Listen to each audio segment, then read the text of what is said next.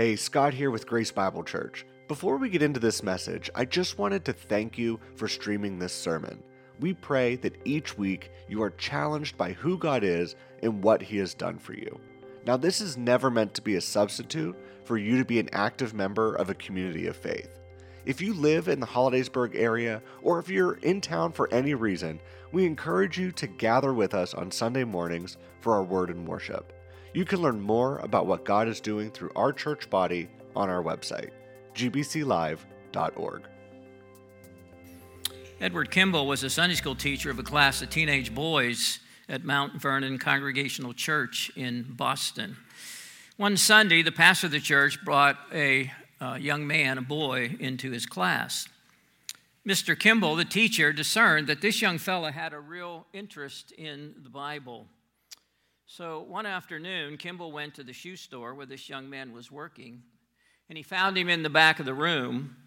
Kimball said, "I went up to him at once, and putting my hand on his shoulder, I made what I afterwards felt was a very weak plea for Christ." As a result of that, D.L. Moody came to know the Lord as his Savior. D.L. Moody became a world-renowned evangelist. He often spoke to audiences of 10 to 20,000 people. One day, he was preaching in a little chapel in the British Isles. It was pastored by a young man named Frederick Brotherton Meyer. And that message that D.L. Moody preached in Meyer's church changed Pastor Meyer's ministry, inspired him to become an evangelist like Moody. And over the years, F.B. Meyer came to America. He also was reaching thousands for Christ. He was speaking in Northfield, Massachusetts. A young preacher heard Meyer say this: "If you're not willing to give up everything for Christ, are you willing to be made willing?" That's a good question. That remark led J. Wilbur Chapman to respond to the call of God on his life, and Chapman went on to become one of the most effective evangelists of his time. There was a volunteer by the name of Billy Sunday. He helped set up chairs for Chapman's crusades. Eventually, he took over his ministry, and Billy Sunday became one of the most dynamic evangelists, reaching many for Christ. Inspired by a 1924 Billy Sunday crusade in Charlotte, North Carolina, there was a group of Christians who dedicated themselves to reaching the city for Christ. The group invited another evangelist, Mordecai Ham, to come and to hold a series of evangelistic meetings in 1932. And during those meetings, a 16-year-old young man named Billy Graham committed his life to Christ. You know, none of us live our lives in isolation. We never know what impact our lives can have. And you don't have to be a preacher or an evangelist to impact people for the Lord Jesus Christ. Every life touches other lives for good or ill. And our lives can have a generational impact for the gospel and for our Lord. That's one of the values of being part of a local church, because we have the opportunity to impact one another in our walk together to be good disciples of the Lord Jesus Christ. And the Bible gives us many examples of people who lived for God's glory and made an impact with their life. And one of those we're looking at this morning is John the Baptist. Now, for some who may not be familiar with the Bible, we are in the Gospel of John. The Gospel of John is written by John the Apostle. He was one of the disciples of the Lord Jesus Christ. So in these early chapters, John the Apostle tells us about John the Baptist. Though they're both named John, they are different people. And sometimes you can kind of get confused.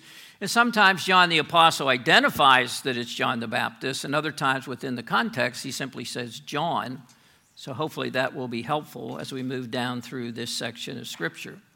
Now, John the Apostle, who wrote the Gospel of John, at the end of his Gospel, he tells us the purpose for his Gospel. In John 20:31, "These are written that you might believe that Jesus is the Christ, the Son of God, and that believing you may have life in his name." So John the Apostle wrote the Gospel to present Jesus Christ, the Messiah of Israel, the Son of God, the Savior of the world, that you and I can have our sins forgiven and gain eternal life simply by trusting in Christ and his work on the cross. So John, the apostle, begins to bring forth witnesses in his gospel to testify of the fact that Jesus of Nazareth is indeed the Messiah of Israel, is indeed the Son of God. And so John the apostle begins with John the Baptist. And he's one of the most important individuals in the New Testament. His name is mentioned 89 times in the New Testament. What's interesting is John the Baptist and Jesus were related. They were related through John the Baptist's mother Elizabeth and Jesus' mother Mary, according to Luke chapter 1, verse 36. And God had a very distinct purpose for John the Baptist's life. Now, you don't have to be John the Baptist. You don't have to be John the Apostle. You don't have to be an evangelist or a preacher. If you're a born-again Christian, I can tell you on the authority of Scripture, God has a purpose for your life. And we'll see a general purpose that we all have as disciples of Jesus. But I also believe God has a distinct purpose for your life. So who is this John the Baptist? Well, John the Baptist was the forerunner of Jesus, the Messiah. When I say forerunner, I mean he came before Jesus. And he came for a very specific reason. Now, I said he was very important, and Jesus says that himself. In Luke 7:28, Jesus said of him, "For I say to you, among those born of women, there is not a greater prophet than John the Baptist." Now, when you study the Scripture, what you discover is pretty amazing. There had not been a prophet in Israel for over 4 centuries until John the Baptist was born and came on the scene. We know that his birth was announced by the angel Gabriel. His father Zechariah was a priest in the temple in Jerusalem. And one time when it was his turn to serve in the temple, he had a vision, and it was Gabriel from heaven. And Gabriel announced to John the Baptist that though he and his wife were past the age of childbearing, they would indeed have a son, and they would call his name John. The last recorded visitation of an angel to men was in the time of Zechariah the prophet, 500 years earlier. So 400 years from a prophet, 500 years from an angelic visitation, and this all centers on this man named John the Baptist. Now, we're reading backwards because the Gospels were written after the fact, so we're getting this information. But if you were living in Israel at the time that John the Baptist began his ministry, he literally burst onto the scene, seemingly from out of nowhere. And he came with a very powerful message. In Mark chapter 1, verse 6, John came baptizing in the wilderness and preaching a baptism of repentance for the remission of sins. Then all the land of Judea and those from Jerusalem went out to him and were all baptized by him in the Jordan River, confessing their sins. Now John was clothed with camel's hair and with a leather belt around his waist, and he ate locusts and wild honey. And he preached, saying, "There comes one after me who is mightier than I, whose sandal strap I am not worthy to stoop down and loose. I indeed baptize you with water, but he will baptize you with the Holy Spirit." Now, God did not send John into Jerusalem or into the temple. He was out in the wilderness of Judea. He was identifying himself with the poor people of that area of Israel. Now, we know at this time in Israel, there was a sense of expectation that the Messiah was coming on the scene soon. I believe partly because of the prophecies of Daniel, that they knew it was about time that the Messiah would show up. Luke 3:15 says, "Now as the people were in expectation, and all reasoned in their hearts about John, whether he was the Christ or not." This is what made the people of Israel so culpable, that they rejected Jesus as their Messiah. Because there was this expectation that the Messiah was coming and very soon, but they would not believe, for the most part, that Jesus was their Messiah. So here you have John. He bursts on the scene. he's baptizing people. They're coming out of Jerusalem and out of Judea, which is that area where Jerusalem is, the southern part of Israel at the time. And so you've got these religious authorities. They're more really, in a sense, political than religious. These spiritual leaders in Jerusalem, and they're wondering what's going on. So the religious authorities in Jerusalem sent a delegation to investigate John. And you'll notice that in verse 19. Now, this is the testimony of John when the Jews sent priests and Levites from Jerusalem to ask him, "Who are you?" Now, if you're studying the Gospel of John, you will find out that John the Apostle, often when he uses the term the Jews, he's talking about the religious establishment in Israel, the Pharisees, the scribes, the chief priests, and such. Now, their goal certainly was to protect Israel from any false messiahs. The problem was when the true Messiah showed up, they rejected him. And not just rejected him, they opposed him. They opposed him so much, it eventually led to Jesus' crucifixion. So Luke chapter 3, verse 7 says literally, multitudes were coming out to hear John the Baptist and were being baptized and confessing their sins. You remember when you get into the Gospels, it talks about Jesus, how he preached to multitudes. Well, before that, here's John the Baptist.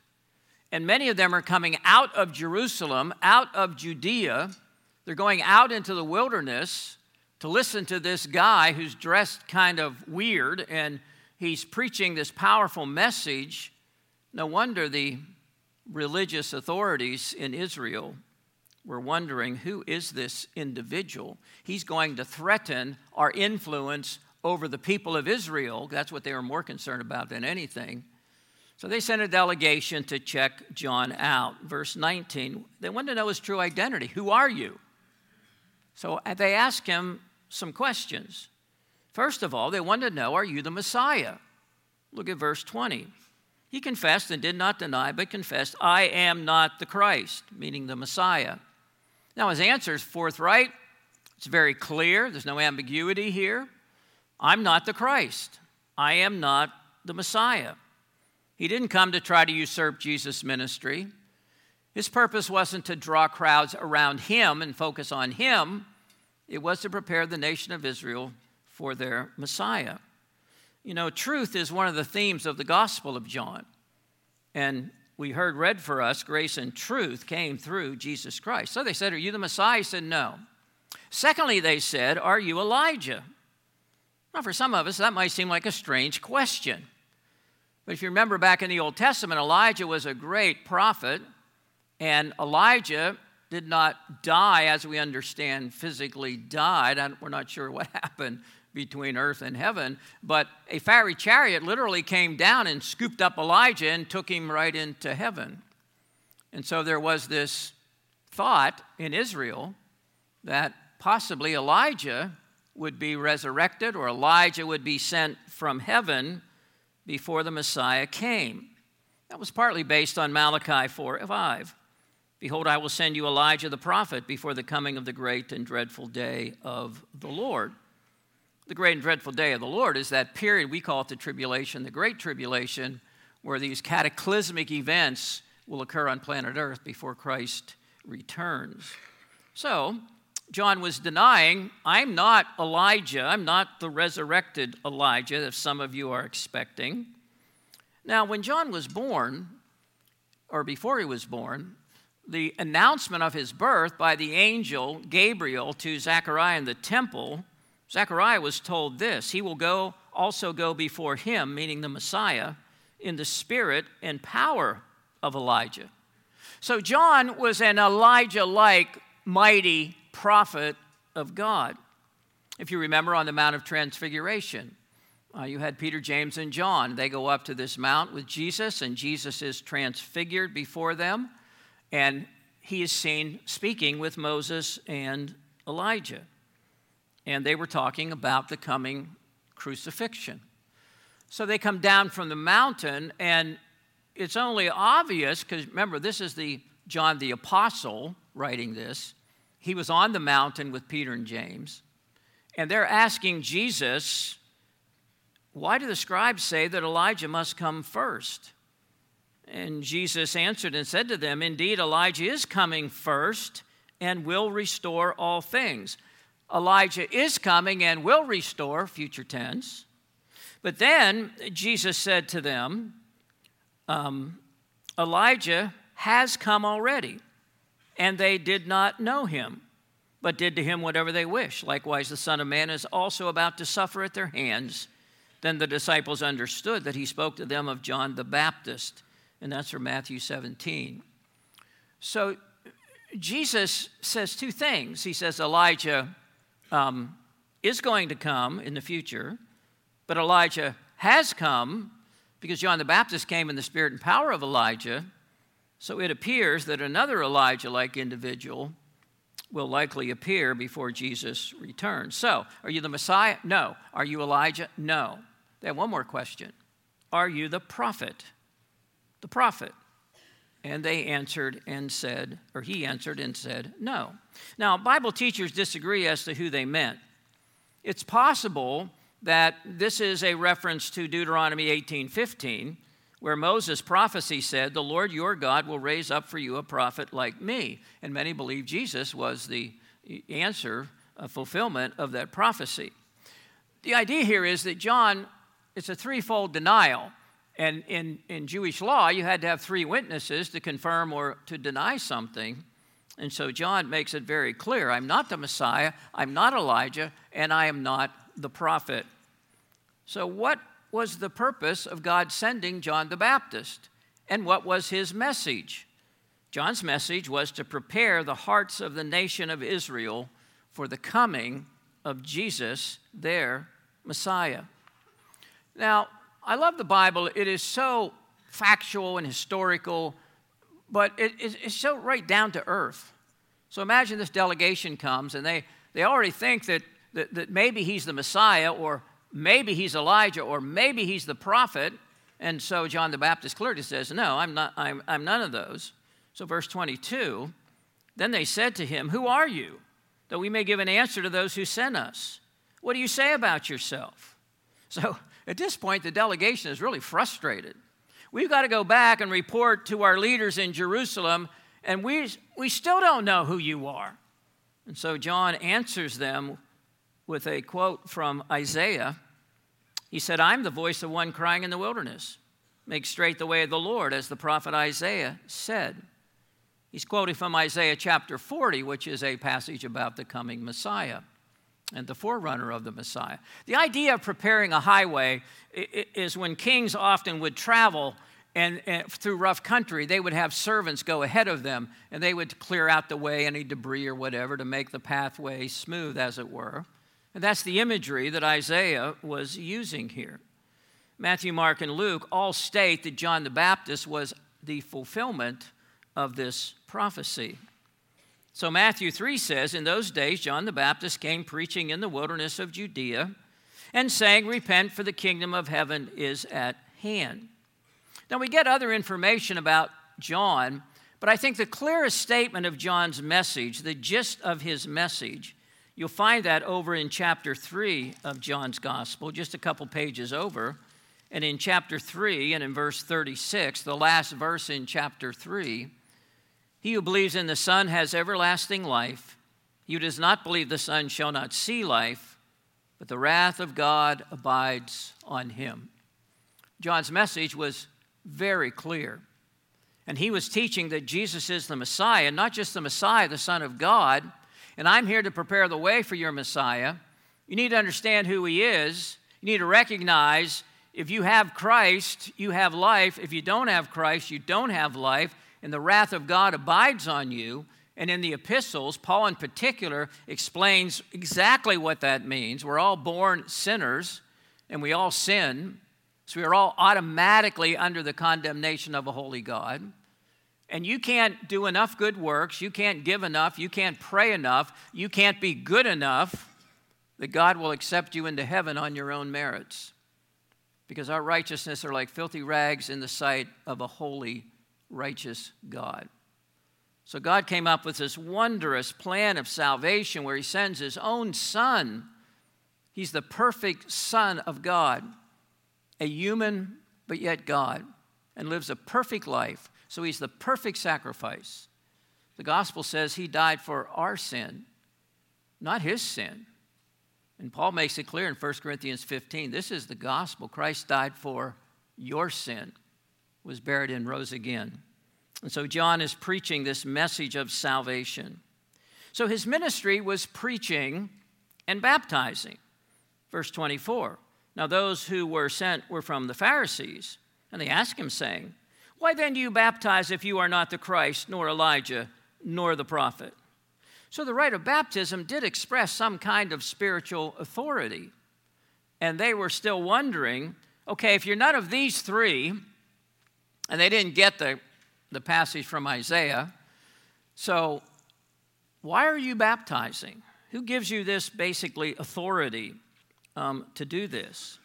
And so these Pharisees were defenders of legalistic Judaism, legalistic religion, because Judaism had descended into, instead of, living by faith and like Abraham did, and Abraham believed God, it was accounted to him for righteousness, it says in Genesis, they had gotten into a series of works and of religious duties. They thought they could earn their way to heaven. And so they would be particularly interested in examining the credentials of some new preacher, prophet, who shows up on the scene.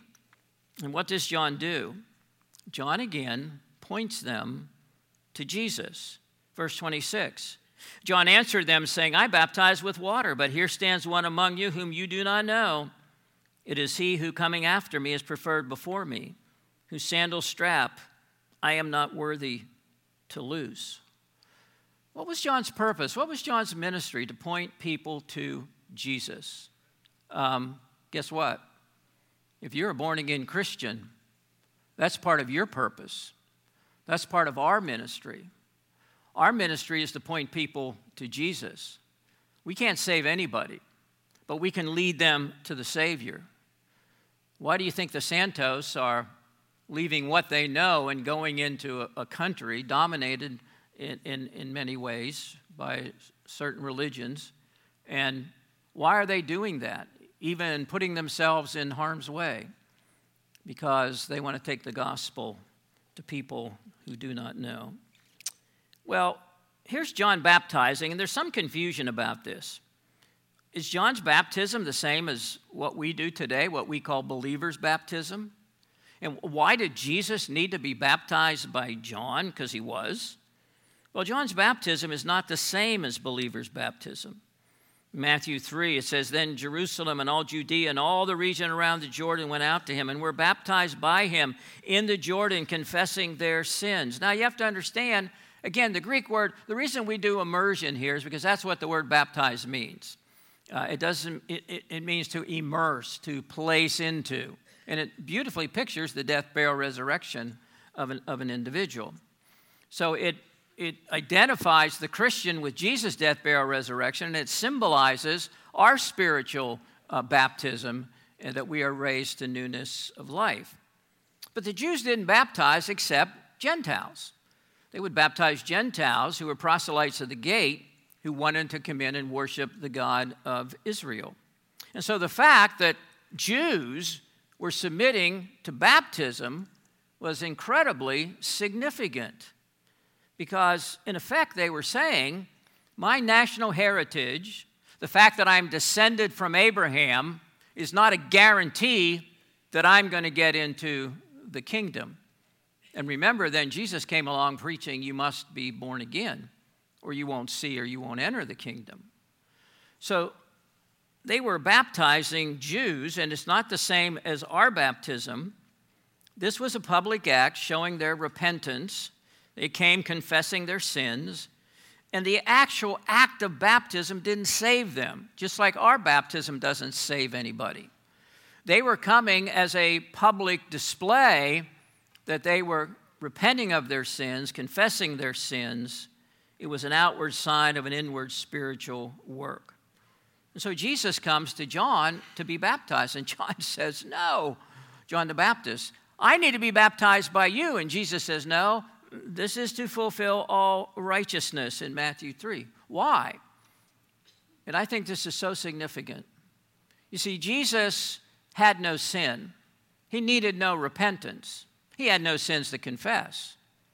He was baptized by John to identify himself with sinners. When we get baptized, we are identifying ourselves with Jesus because of what he's done for us. What a beautiful, beautiful picture. And so in verse 26, John answered them, saying, I baptize with water, but there stands one among you whom you do not know. It is he who is coming after me, is preferred before me, whose sandal strap I am not worthy to loose. And that wasn't just rhetoric. That wasn't false humility. John the Baptist actually meant that.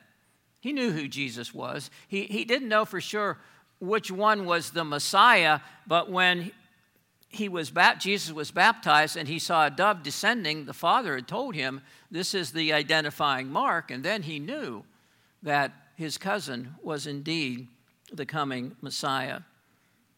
And John didn't respond to the temptation to make it all about him. You know, we preachers and we who are in spiritual leadership, or even those of us who teach or whatever, even as individual believers, so many times we fall into the trap that it's all about me. You know, I'm the center of my universe. You know, it's all about me. No, it's all about Jesus. And if we remember it's all about Jesus, it's going to help us to live our lives like John did, pointing men to Jesus. So the next day, verse 29, John saw Jesus coming toward him and said, Behold, the Lamb of God who takes away the sin of the world.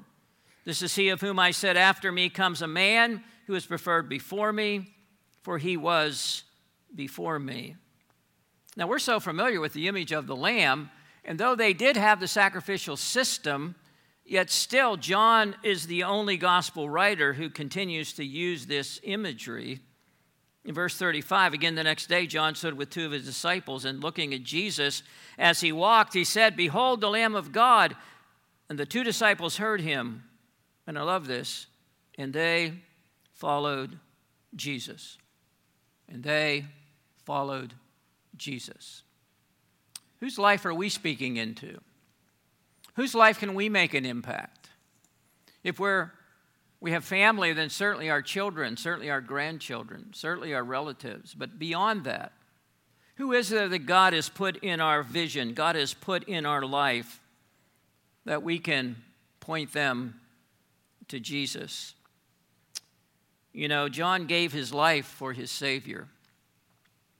We discover in Matthew 14 that Herod, the Herod that was reigning at that time, was Herod Antipas. And Herod, he got infatuated with his brother Philip's wife, Herodias. So they went off and eloped together, even though they were both married. John the Baptist, a preacher of righteousness, confronted Herod about his sin. Herod got so angry, he put John in prison.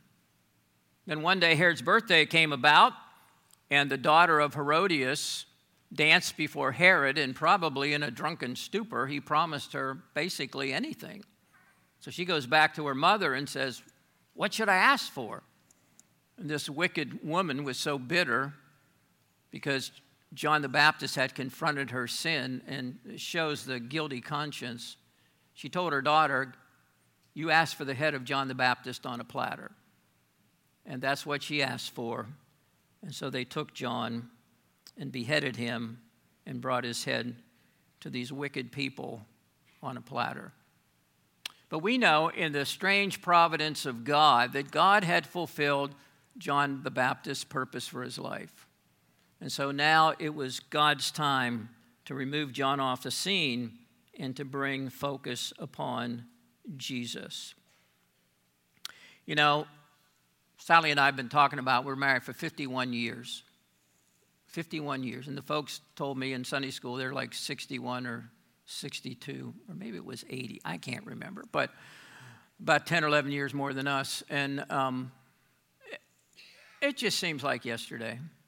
In Psalm 90, Moses says 1,000 years in God's sight is like yesterday when it's past. And so 51 years of marriage is like yesterday when it's past. And many of you who are a little older like us, you get that. When you're young, you think you're going to live forever. Well, you ain't, okay, but and you'll figure that out. But you know, we are all rushing to eternity. What are we doing with our lives? If I'm not willing, as that Mordecai Ham said, if you're not willing to give your life, give everything to Jesus, are you willing to be made willing? That's a dangerous prayer to pray. Willing to be made willing. And so Chuck Swindoll in his commentary gives 5 things about John that we can apply to ourselves. John was an extraordinary person, but he was only human. John was a lamp, he was not the light. Jesus is the light. John was a voice, but he was not the Word. Jesus is the Word. John was useful, but he was not indispensable. And John was effective, but he remained humble. John's purpose was to transition spiritual leadership from himself to Jesus. And we, like John the Baptist, have the privilege to point people to Jesus with our life and with our testimony. Time is fleeting. We do not know when Jesus will return. We do not know how long we have ourselves. God has a purpose for our life. And just like John the Baptist, when that purpose is over, God calls us home. And that'll be one great day. But in the meantime, what are we doing with the moments, the minutes, the hours, the days, the months, the years that God has given us to serve Him and to point people to Jesus Christ?